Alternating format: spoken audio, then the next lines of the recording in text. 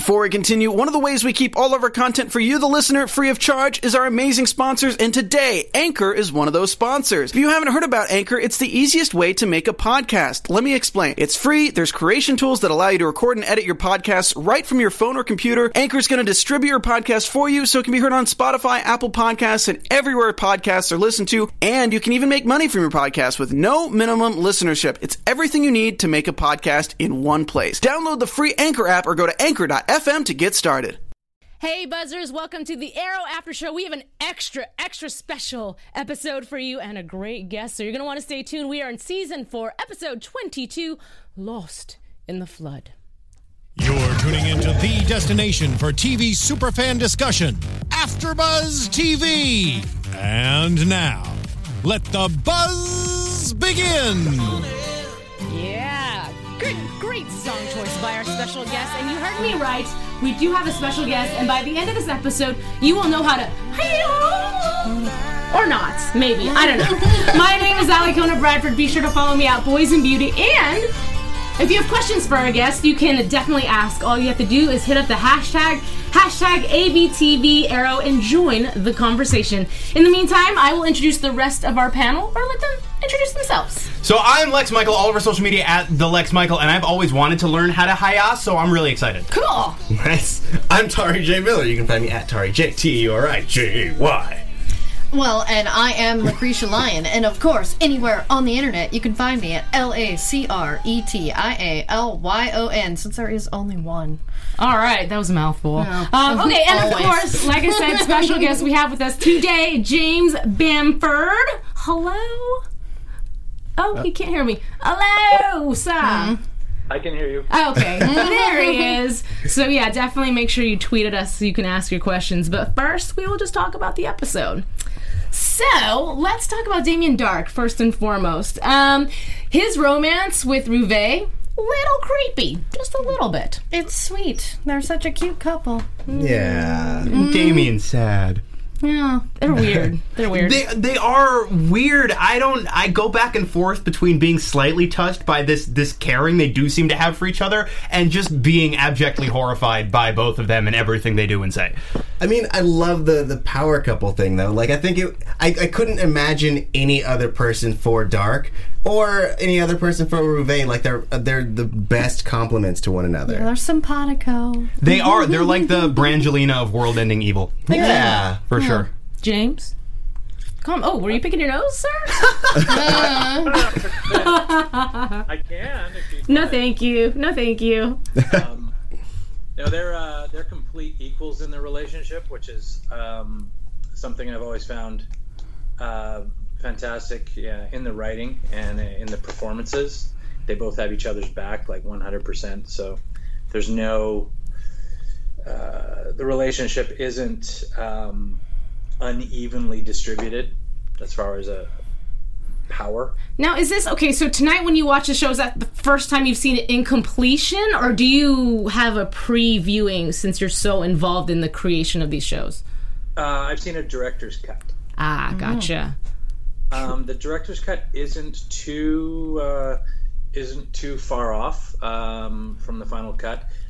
Glenn Winter, the fabulous director of tonight's episode and many of our other great episodes through Arrow history, tends to shoot it pretty close to the wire, meaning his cuts come in, if you know, broadcast time is 42 minutes, and then with commercials, and he comes in usually only a couple of minutes past that, so there's not much time to be cut out. And I believe in this episode he actually came in under. Oh. Nice. He cuts it. He shoots it very tight. You can see his style. He shoots a lot of one-ers, which is also a favorite of mine.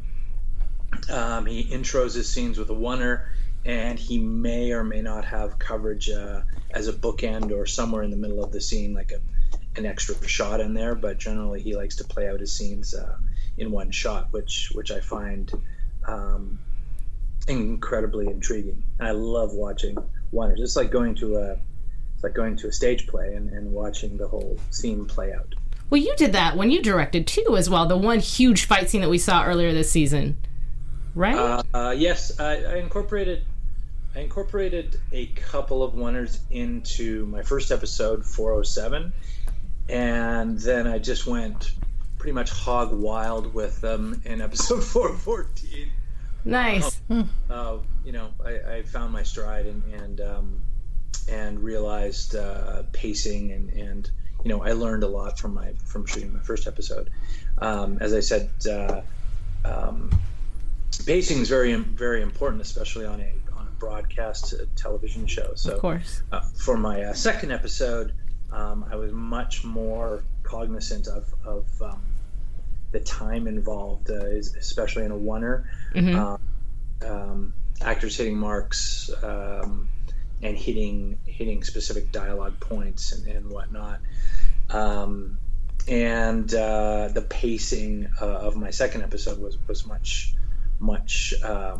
more urgent. Not as urgent as this episode that you just saw, 422, which doesn't stop. Dude, there was a lot going on this episode. I will say, going into the area of the stunts, there were so many explosions going on during this fight. And I was just curious, how many takes do you guys have when you're doing something like that? Is it something where you got to get it right the first time because there's all this rubble falling, or you actually have the opportunity to do it more than once?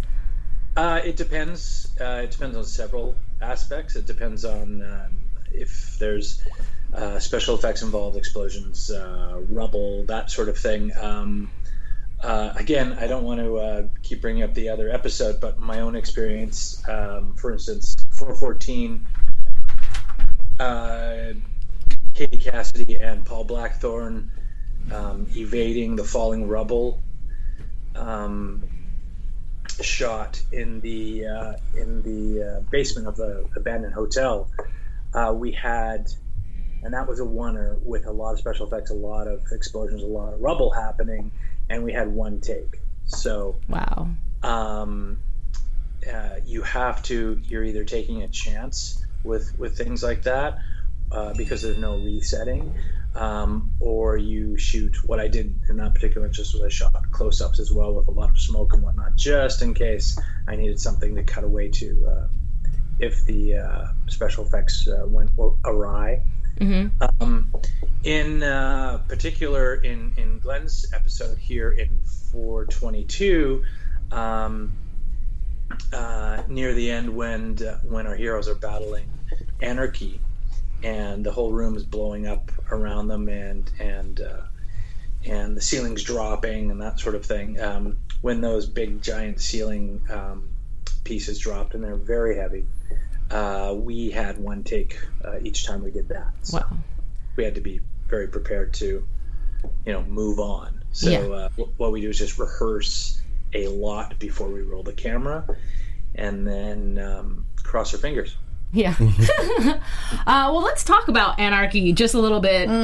He's over excessive with the use of the word mommy, first of all. The mommy thing is super weird, but I was really glad to see him take a more active role in the proceedings, and I wasn't sure. They kept him around. He wasn't offed, or he didn't recede into the wilderness at the end of the last episode, so I assumed that he would be showing up in some capacity, but it was really nice to see him as involved as he was. The mommy thing, though, weird. It Very was cute creepy. in a Ted Bundy way, though. No, It was. It wasn't cute in the least. But I was actually glad that somebody got rid of Rouvet.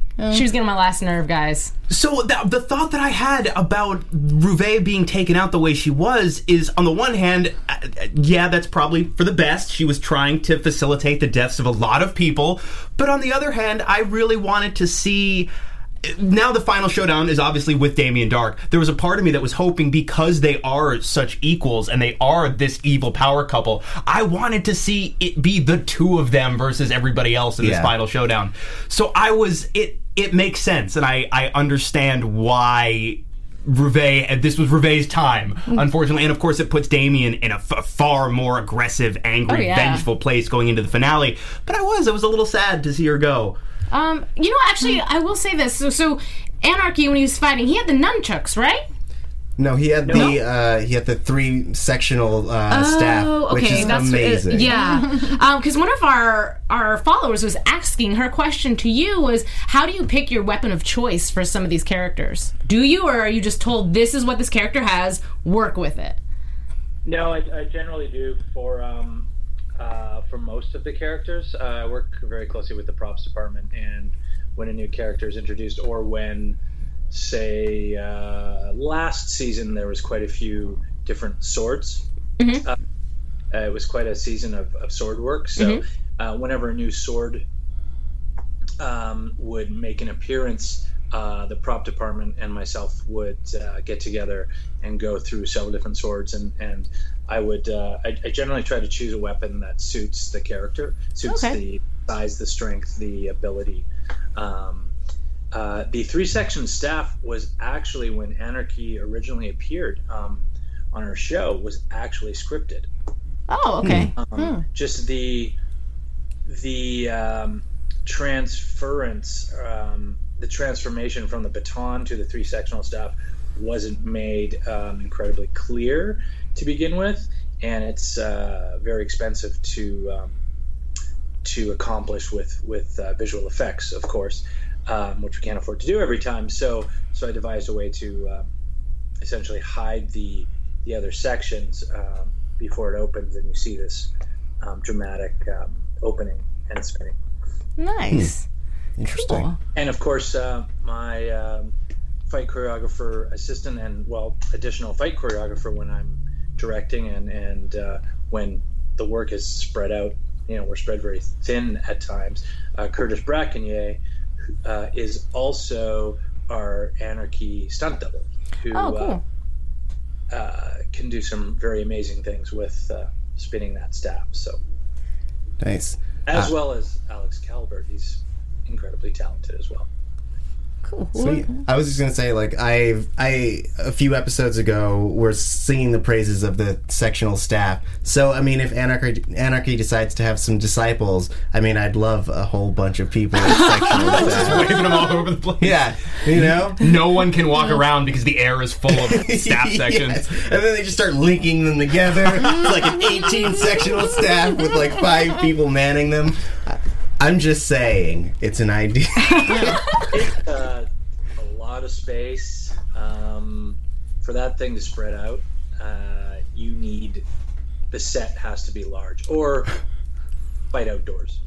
Oh, yeah, sure. Oh. So something I wanted to ask, because we're talking about how you select different weapons for different characters based on what seems most appropriate to who they are. Does that extend as well to the fighting styles of individual characters, and how do you go about making some of those decisions? Yeah, definitely. It depends. The first thing, it comes down to character development. So one of the things I always ask our writers and our creators is where did this, when we have a new character, where did this person come from? Who did they train with? What region of the globe are they from? Wow. So in case there is any opportunities to utilize some sort of cultural weaponry that would be available to them from their part of the world. You can see different cultural influences in different characters' weapons. I love that. You guys really do your homework, which is fantastic, because I'm sure if somebody from that region also were to be watching, they'd be quick to call you out if something was not accurate, right? Exactly. We do take creative license, so we don't like to 100% copy. We like to be fairly original if we can, or if we can afford to build an original prop, we will. If we have to go with something off the shelf that's been made, obviously we need to build safe props as well. Most of our swords in general also are made. There is a bamboo version, and they're painted and they look like steel, which you probably can't tell. Our props department does a fantastic job for us, and that's where you get in our sword exchanges. That's where you'll get that speed. That makes sense.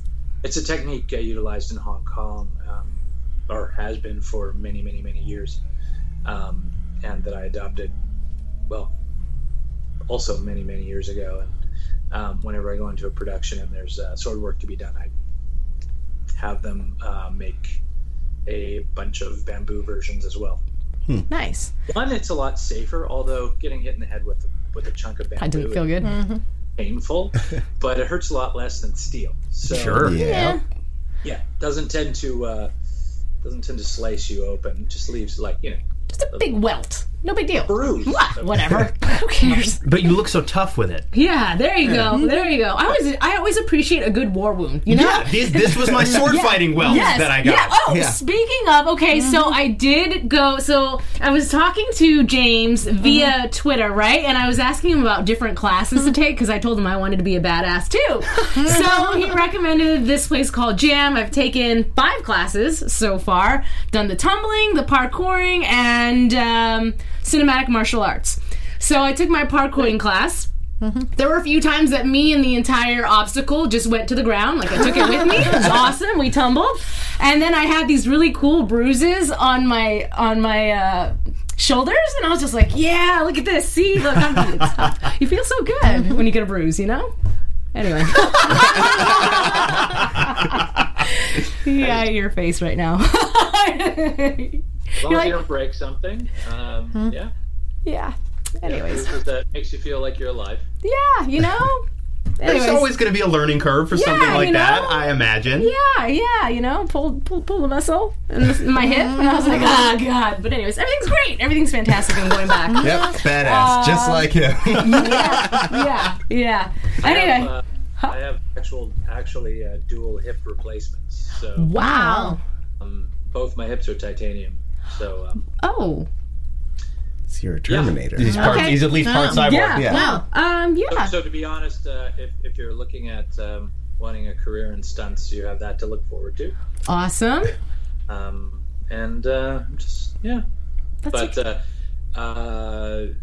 There's not a day that goes by that I don't think it was worth it. So That's awesome. I mean, you are truly living your dream and doing something that you enjoy for living, and I think that's just so amazing. Yeah, it's rare, you know. You talk to a lot of people who aren't happy in their careers and that aren't doing something creative or something that they're passionate about, you know, period. It doesn't have to be something creative. People can be passionate about accounting if that's your thing, you know. My cousin actually is an accountant, and she just loves numbers. I don't get it myself. It's not my thing. Different strokes. Right. Yeah. So as long as you can find something that tickles your fancy, then you're winning, you know? Yeah, exactly. But it is. I mean, that is passion and that is commitment to love something so intensely that you will literally put your body on the line to do this thing that feeds you. That's really, really cool. If provided you can do it safely and your body doesn't completely deteriorate on you, that level of passion and commitment. Is that not the goal? I feel like that's what everybody wants on some level. And yeah, like you say, for some people it's accounting. Sure. Yeah. Well, there's a 100% injury rate with stunt performers. So Sure. It's one of those jobs you're guaranteed that some part of your body, if you do it for a long period of time, some part of your body will wear out. I mean, you're a professional athlete, like a football player, basketball player, boxer, you name it. Those parts, you know, whatever they are, they move. There's wear and tear on them, and they're going to strain, bruise, break, you name it. Actually, I wanted to ask you, because we all know via Twitter and via YouTube and everything else that Stephen Amell really loves his stunts. He loves doing the parkouring and all that stuff, and more power to him for being that dedicated to his character. At what point on set do you tell Stephen, you know what, buddy, I think you're going to have to sit this one out? That's a hard one. Stephen wants to be involved in every stunt, in every way, shape, or form. Obviously, he can't be there 24 hours a day, and we have a shooting schedule and that sort of thing. But when it comes down to it, it becomes a safety call or an insurance call. There are certain things that the studio and our insurers, carriers, just won't allow actors to do. And that's when we require a stunt double. But if Stephen had his way, Stephen would do 100% of absolutely everything. Wow. He's a very gifted athlete. He learns fight choreography very quickly. Nice. And he's only, we started training together during the pilot, and that was the first time he'd thrown a punch, essentially. And he's just remarkable. He's a remarkable athlete, and just a pleasure to work with that way. And as a director as well, acting wise, he's also very giving, and he has a very adaptive style. He's very open to suggestions, and he knows his character better than anyone. Oh, that's amazing. As you know, he's the keeper of the continuity on set, quite often more so than our script supervisors, than our continuity folks. Stephen knows every scar, every battle, every experience that Oliver Queen has gone through, and he can quote you episode 5 in season 2, 15 minutes into the episode, a fly landed on me and shit. Just as an example, but just as an example to demonstrate, he knows, he goes into that much detail, and he knows better than anybody where, what, when, how his character is, has, was, should be.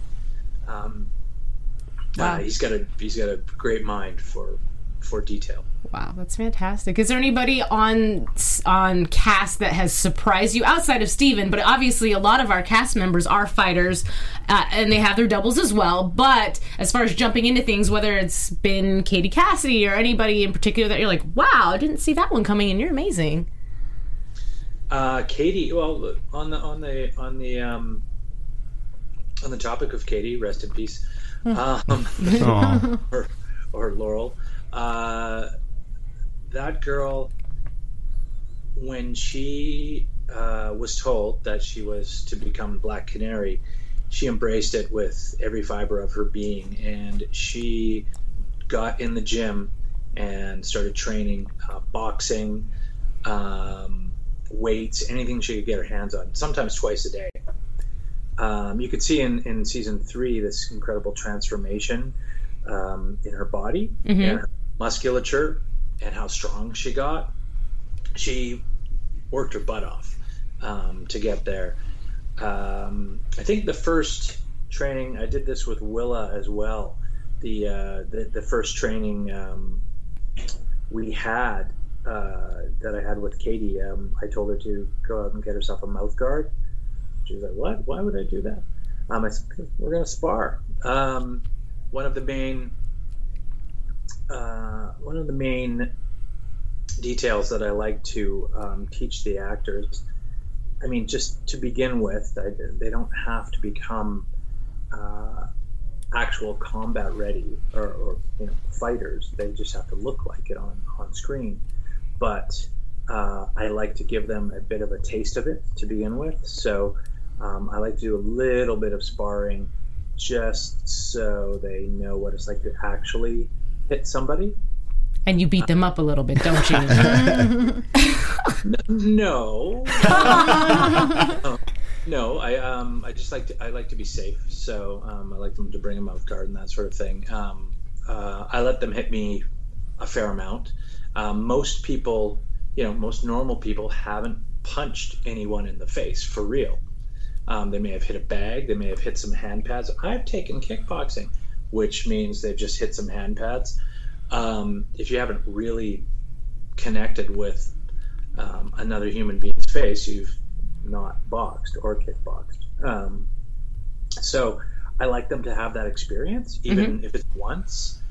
And then I also like to give them a little taste of what it's like to be hit as well, because being a fighter doesn't just mean you're dishing out absolutely a whooping to left, right, and center to random people.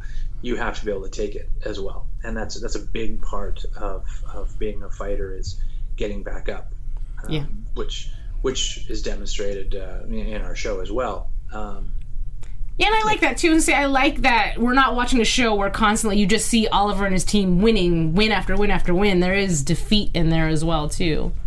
Yeah, of course. If anything, it's more as bad things keep happening to these poor people. That's true.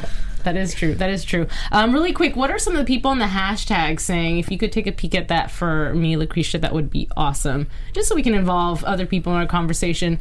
But also, too, I want to make sure we do cover a little bit of this episode as well. I do want to talk about Felicity, her father, and her mother, because there was that whole side story going on with Noah and Felicity having this dad moment and Donna getting jealous. Now, do you guys feel like, in the end, when Donna told Mr. Dad that you need to leave, was it in part her own selfishness and jealousy, or do you really think inside in her gut she felt like this dude is bad news and he hasn't changed? I'm going to say both. And I think, too, it's key that we got the revelation finally for Donna that her daughter's been working with the Green Arrow, so her daughter has also been, in her eyes, keeping something pretty big from her. And then when she sees Felicity and Noah, what looks very much like they're bonding, it probably freaks her out a little bit, because I'm sure she feels a little bit of jealousy as far as that relationship goes. But also, for sure, I mean, the dude's a criminal. Well, wait till she finds out that Oliver's the Green Arrow. Right. Well, then I'm also going, so she also essentially lied to her daughter and let her daughter believe that Noah had left when, in fact, she took her daughter and left him. And I really appreciate, it's the second time in a couple weeks where Donna has said or done something that read to me almost as a little hypocritical, but in a way that I appreciated, because it gave her character a lot more color and a couple of new layers. Right. Yeah. Speaking of hypocrite, that makes Felicity a hypocrite, because she used to get mad at Oliver for keeping secrets to protect people, and there she is lying to her mother. Oh yeah, This is a wonderful cast of lovable hypocrites. Yeah, absolutely. Yeah. And I like that Curtis points that out, that she's essentially a mirror image of what her mom is trying to portray. Yeah. Yeah, how awesome was it to see Curtis and the Smoke family? I love how she came home and saw him just drinking a beer, laying back because her parents are fighting. Yeah. Well, Curtis has always had this awesome quirkiness to him, but I feel like he also, too, has become the comedic relief. Before it was Felicity, but now she's wrapped up in her own situation, so now we have Curtis to do that. There was also a very, very small moment tonight, and it was when I believe Donna was going in to hug Felicity really aggressively, and she grabs the beer Curtis has and takes a sip really fast, hands it back to him, and it looks very much like the handoff, it got back into Curtis's hand, but it felt like the actors had they just slightly missed each other's hands, and so the handoff was a little awkward, and it felt really weird and human and natural, and I don't know, really tiny detail that I enjoyed. Yeah, they have such great sibling chemistry, it's almost, since he was so involved in this. And yeah, like you say, I agree that about Donna. Yeah, I think that there's more to what Noah did other than hacking and gambling and all this. Like, he may have been violent at some point, because to me, the way she looked, what else is there? Yeah. This is totally left wing here, but I do want to bring up Malcolm's hand just a little bit. It was fabulous. It was very fabulous. Very fabulous. I love the design of this, and I love that they don't address, like, I got a new hand. He just suddenly has a Sauron glove. And we were watching, and I think we all had the same reaction when we first saw him, because he's got the sword on his belt. And so obviously he's resting his hand comfortably on the top of the hilt of his sword, but the positioning of it just makes him look like he's ultra sassy at all times. I'm pretty sure that had to be Barman's, idea, to be sassy all the time. I'm like, now we need a new toy with the sassy hand. Make it happen. So, James, did you have anything to do with the design of the sassy hand? Was that you at all? No, definitely not.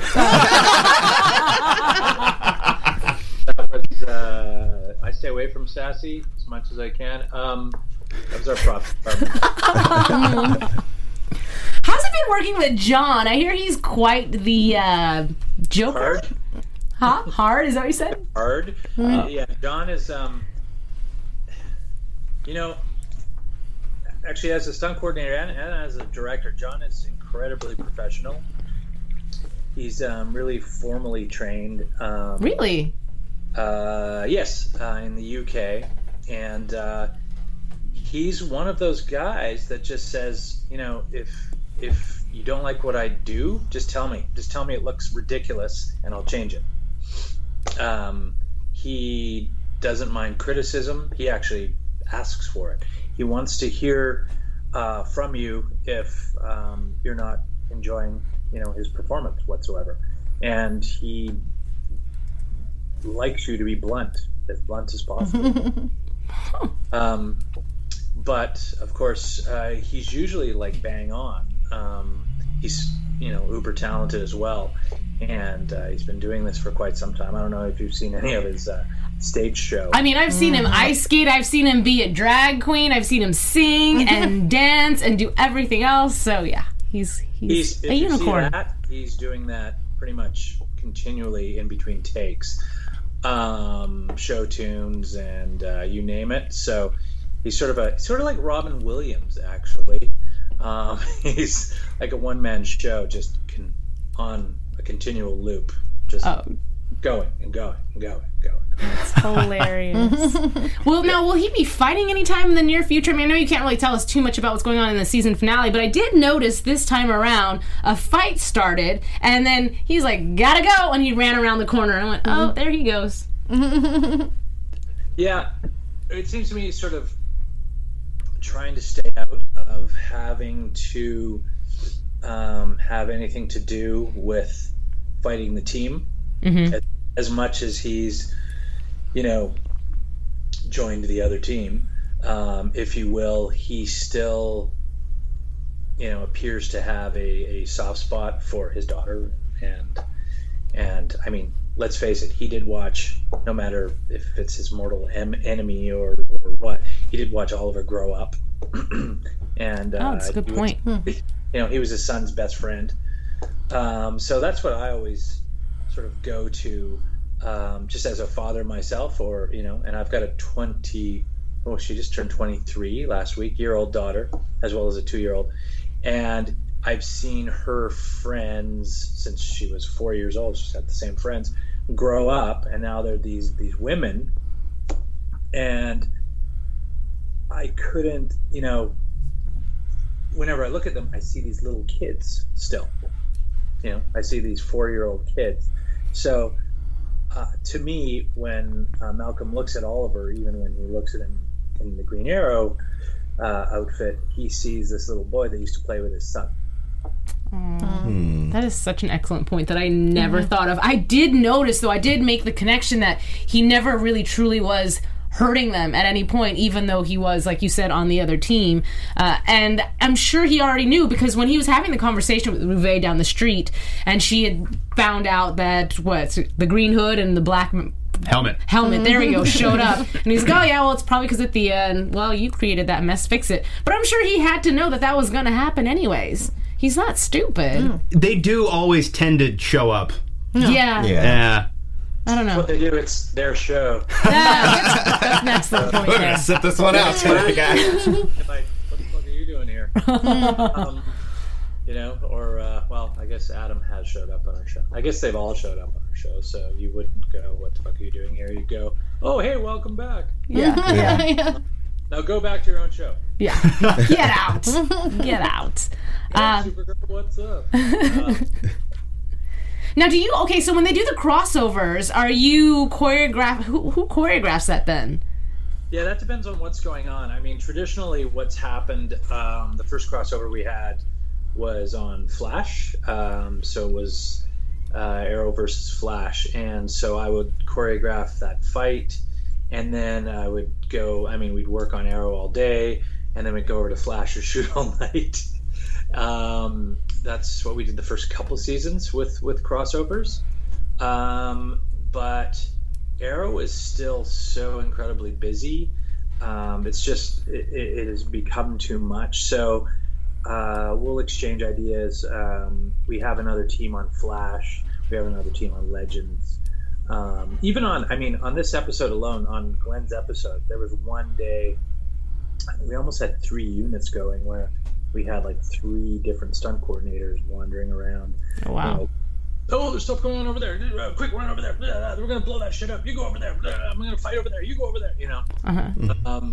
Just to be able to get... you saw the sheer volume of what's going on in the episode. So it depends on primarily scheduling. So, like I said, before I used to be able to... Now there's 3 shows going and 4 now with Supergirl. So it's impossible to be in all those places at once. It's just impossible. We wanted to keep, sort of involvement in all the shows and sort of have me somewhat start them off with the fighting styles and make sure they're on the right path. Of course, Supergirl was done in LA, so I wasn't involved. But with Legends in the beginning and with Flash in the beginning, and then we go off and I go back to Arrow, and the team that's over there, it's over on Flash and it's over on Legends, are self-sufficient and they run their own. They're all very talented stunt coordinators and fight choreographers in their own right. But still, every once in a while I'll go over with if Steven's going over there, I'll go over and make sure everything's all right and make sure his his style and his prowess is serviced properly. Even if I'm not particularly choreographing the moments myself, we'll have discussions about it with the other guys and just make sure that he's looked after and the continuity of his character is maintained. Cool. Really quick, so Lucretia, I want to hop in the hashtag again. Make sure we're involving anybody. Anything going on in there that we want to talk about? Yeah, we actually have a couple questions on the hashtag. Basically, he wants Arrow TV _ wants to know, were you able to utilize the things that you learned in Thailand at the Muay Thai camp on the show? At Arrow TV. Yeah, many times. I went, that was 2 years ago. At the end of season 2, I went to first Hong Kong, spent some time with Selena Jade and her fiance, who was Shadow on our show. Shadow! She found out I was going to Thailand to train, and she said, "You can't go there without stopping in and saying hi to me in Hong Kong." So I'm like, okay. And she introduced me to Tony Jaa while I was there, of Ambak fame, and he was working with Jackie Chan's old stunt team on a film called SPL 2. So I stopped by there, and I went to the fight rehearsals and just had a great old time. And then went on to Thailand and trained for 3 weeks a month in a Muay Thai camp for about 6 days a week. And between those 2 experiences, I've utilized. How old were you? I'm sorry, how old were you when you started training? Originally? Yeah. I got karate lessons. I started in a Japanese style. Shotokan and Shorinji Kempo karate, and then Filipino Eskrima, blah, blah, blah, blah, blah, blah, blah. I could go on. But I started when I was about 8 or 9. A long time ago. Nice. Are you saying I'm old? Oh, no. No. I mean, like, that's just like, yeah. No. I'm 49. Oh. Well, you look good. Fighting has kept you young and youthful. I moisturize. Okay. Yeah. Sunscreen and moisture, guys. Okay. Anyway, do we have any other questions for him before we keep on and moving? Let's see. I will say somebody took note of Damien Dark's daughter. We haven't talked about her. I think she's secretly creepy. It runs in the genes. Yeah, they keep calling her Wednesday Addams. In Yes. the chat. Yes. What her name is? What is it? Her name is Tuesday. There you go. Wow. That makes Really? a lot of sense. There you go. How funny. That's great. How Tuesday funny. Dark. That's So I have a question if we don't have one immediately in the chat, because we're talking about your background and how you started taking karate lessons when you were quite young. How does that passion for martial arts, for example, and this natural inclination you have towards athleticism, how does that eventually become a career for you? Like, when does that happen? When I was a kid, before I started martial arts, I used to watch a lot of really cheesy shows on TV with my dad, like Lee Majors films, like $6 Million Man. Yes.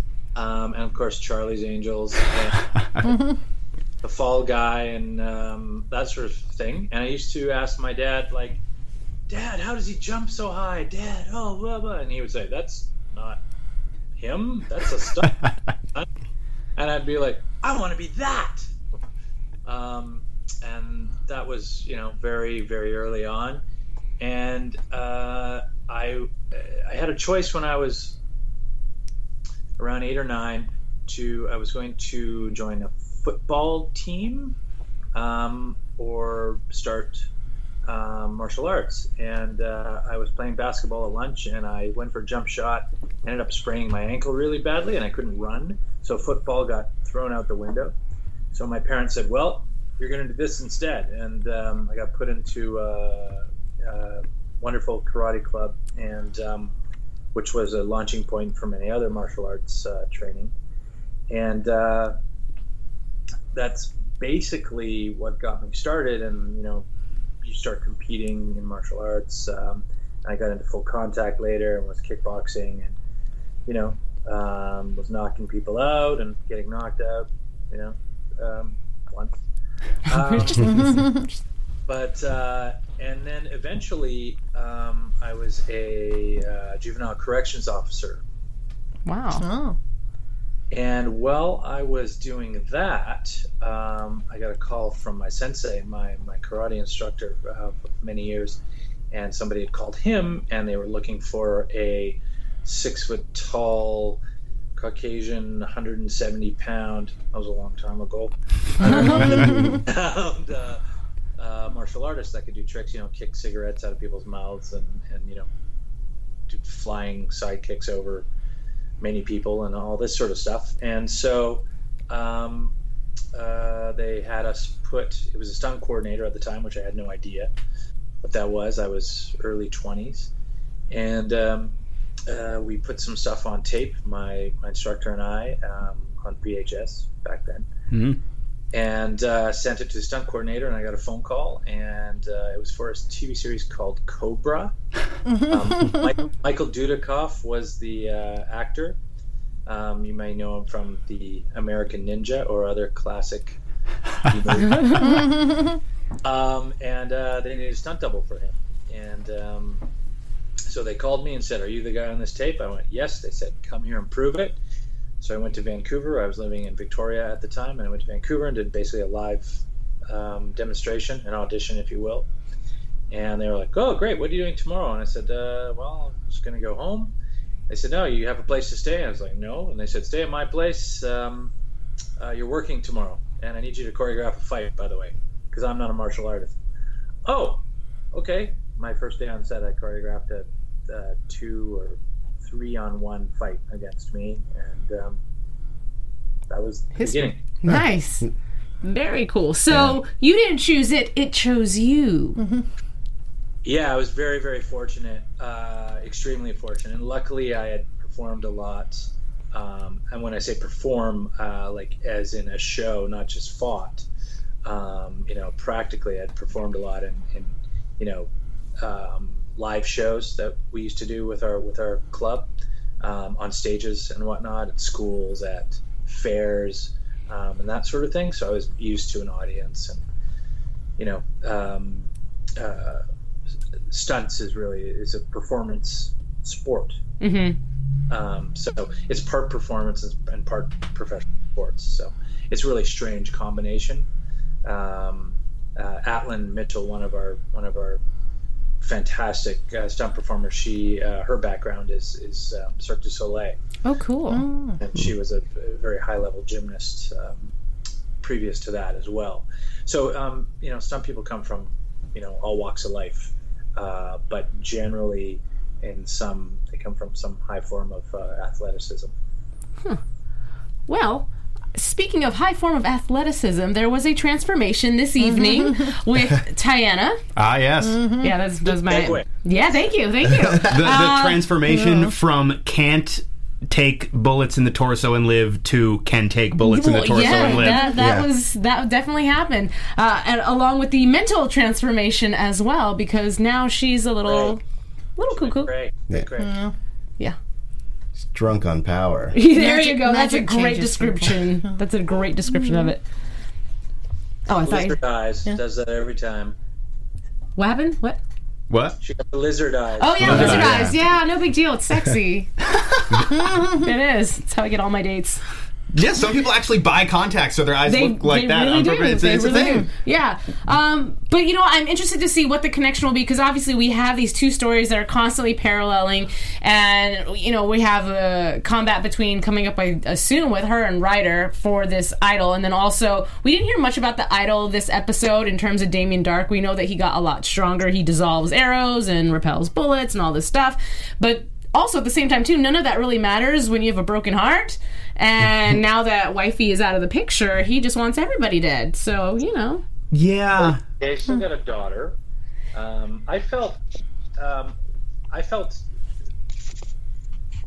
very bad. I mean, I was there obviously when Rouvet was killed, and I felt bad because Janet Kidder, the actress who plays Rouvet, is such a wonderful person and such a talent as well, and she plays that part. Well, very well. She was the right person for the job. And also as a parent, all I can think of is, the poor kid. Yeah, but that poor kid's probably somewhere inside very, very evil. That's my prediction. Just saying.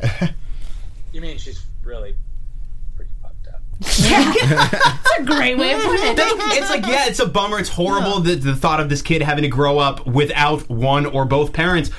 But when it's those parents, I'm going, maybe she's better. Now, maybe becoming a child of the system is not a great thing. Right. But Better foster home, yeah. might be. They might be nicer, at the very least, not genocidal. Yeah. That is a problem.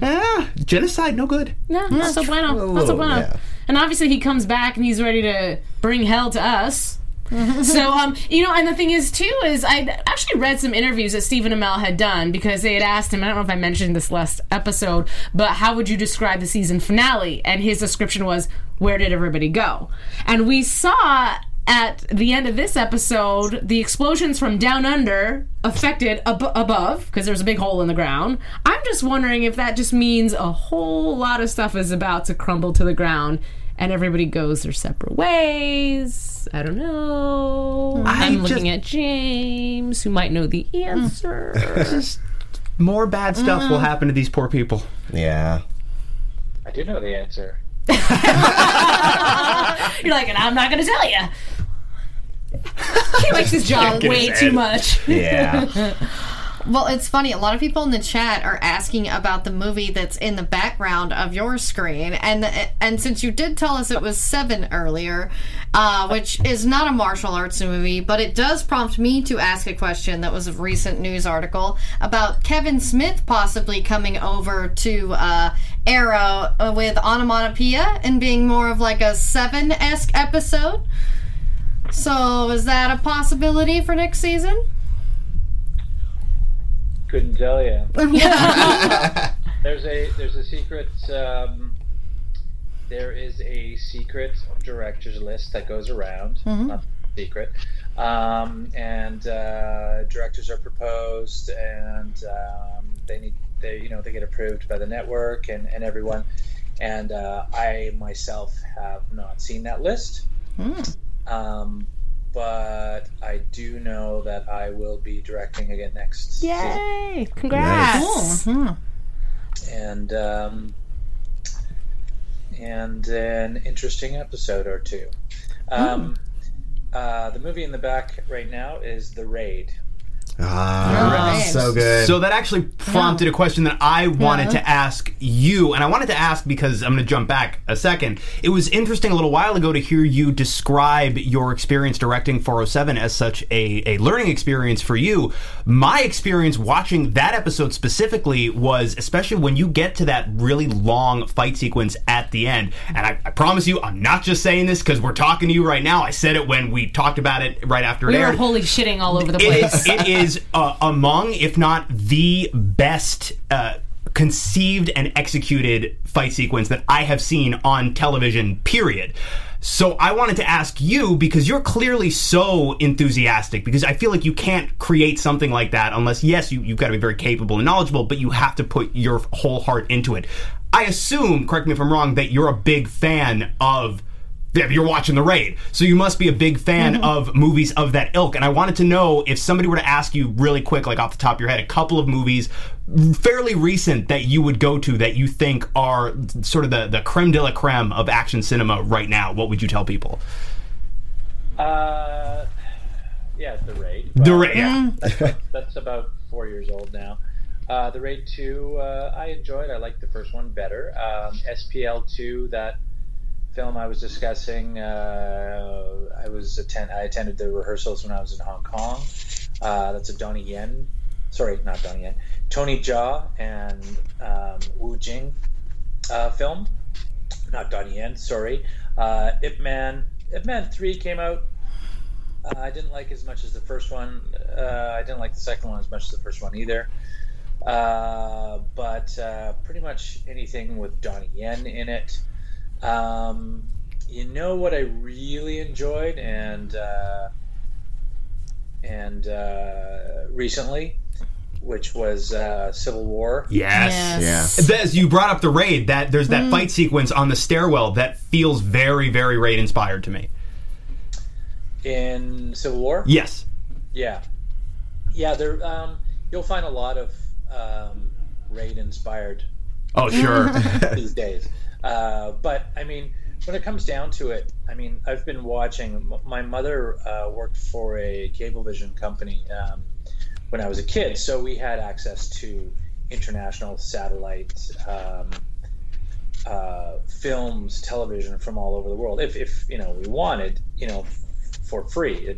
It's one of the perks of having a job at a Cablevision company. But it was a small local Cablevision company. It wasn't a big deal, but I, of course, when I was a kid, loved Jackie Chan films. I loved Jet Li movies. I loved Bruce Lee movies.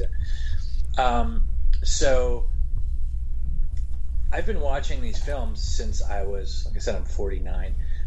Since I was young. Since I can get my hands on Hong Kong martial arts movies. So what I always like to say is, a punch is a punch and a kick is a kick. Sure. Everything's been done. The human body only has 2 hands, 2 legs, unless you're a mutant.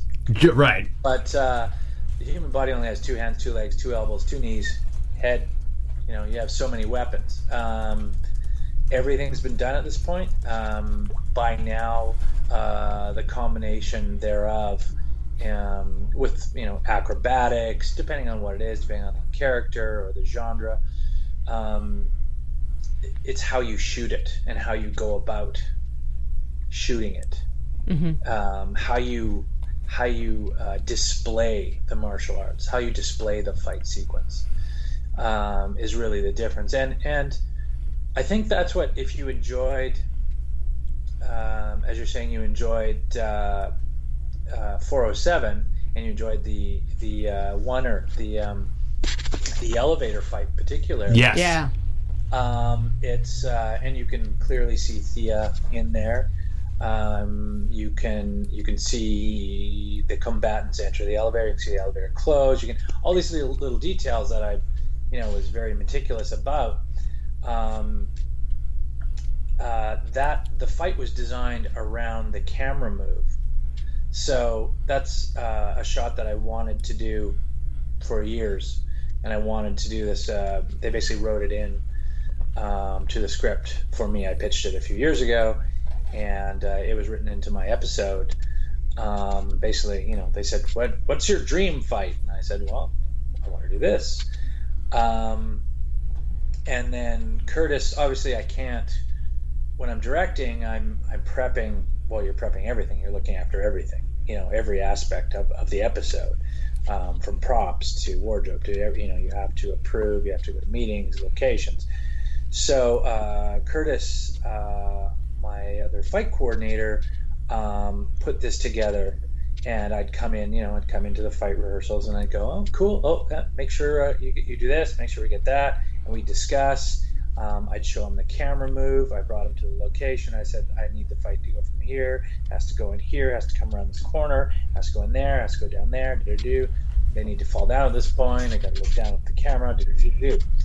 And all that kind of stuff. So we worked together probably a lot more than most directors would with the stunt department, obviously because I'm part of the stunt department. And the fight was designed for the shot.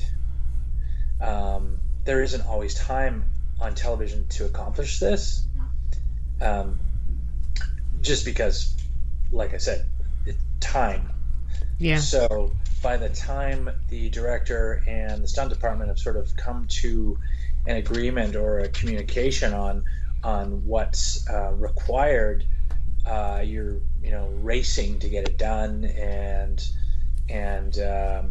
you have your rehearsal time, and I'll shoot a previs of my choreography, usually show it to the director for approval. Okay, cool. And then maybe the next day or 2 days later, we're shooting it on set, so there's not that much time to mull it over and such. Yeah. So the difference being, when I'm directing, as soon as I read the script, I'm already thinking about what obviously the action is going to be, because that comes naturally. Yeah. And I'm throwing out ideas to my guys, and this is what I want, and I'm very specific about what I want, action wise. And and so the action portion of my episode wasn't the learning curve. That was just something that I've always wanted to do. I've always wanted some other director to shoot a fight in that manner. And then you got to be the director that did it. But I got to do it. I got to do it justice. I got to do it the way I thought it should be shot. Glenn Winter is obviously someone that really knows how to capture action as well. He's very visual, and he knows the camera like nobody's business. So he's also been a great mentor. As far as watching him direct was basically in season 1, and then in season 2 is when I approached Greg Berlanti and asked if he would give me an episode, which of course he followed through with. Well, what I was going to say is, for anybody else who are, because one of the Twitter followers had asked about behind-the-scenes footage, and today we aren't going to be playing any footage, but I did find online that in 2014, I was not aware that you guys did a mini documentary. It's 10 minutes long, I do believe, and if I get this wrong, please correct me, James, but it was called Wirework: The Impossible Stunts of Arrow. I tried to watch it on YouTube, and it says you must pay for this video, but there's no option to actually pay for the video to watch the video. I was really bummed. Boo, YouTube. We did. That was a behind the scenes sort of a DVD extra, I believe. Oh, you have to buy the DVD to see it then. Yeah, it's either season 1 or season 2. Yeah. It's not a very long one. It's a short. It's fairly short, I think. But all right. We did a lot of. I had like a stunt series on the CW website. Mm-hmm. So Curtis would send finished previses to the network, and an editor there would put them up against the finished product, and then I would basically do a voiceover. And, we watched some of those. Yeah, so I used to do that all the time. They stopped sort of asking for them. After a while, it gets worn out, I think. To some people, not to all of us. All right.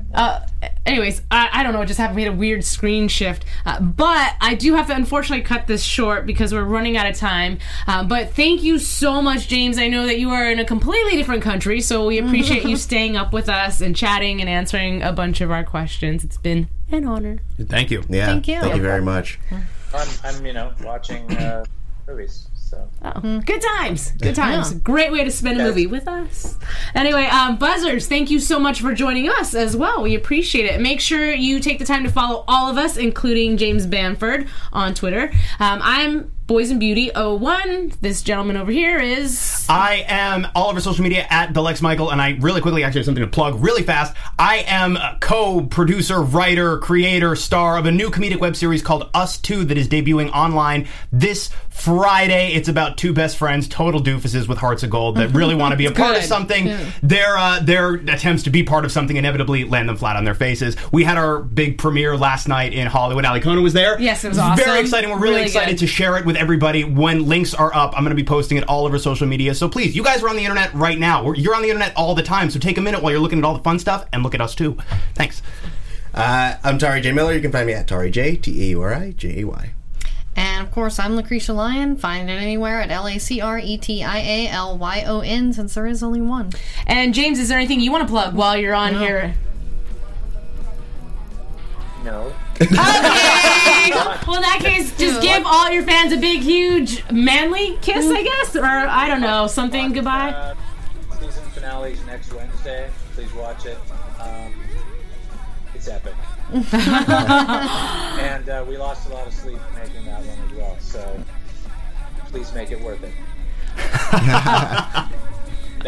Everybody's going to love the finale. It's very exciting, and it answers every question you've had all season. So awesome. Well, thank you so much. Good night, sir. And good night to all of you at home. We will see you next week for the season finale of Arrow. Make sure you tune in then. Until then, mwah, good night, good morning, or good afternoon. Or whatever. Bye. Happy tea time. All of them. From executive producers Maria Menounos, Kevin Undergaro, Phil Svitek, and the entire AfterBuzz TV staff, we would like to thank you for listening to the AfterBuzz TV network.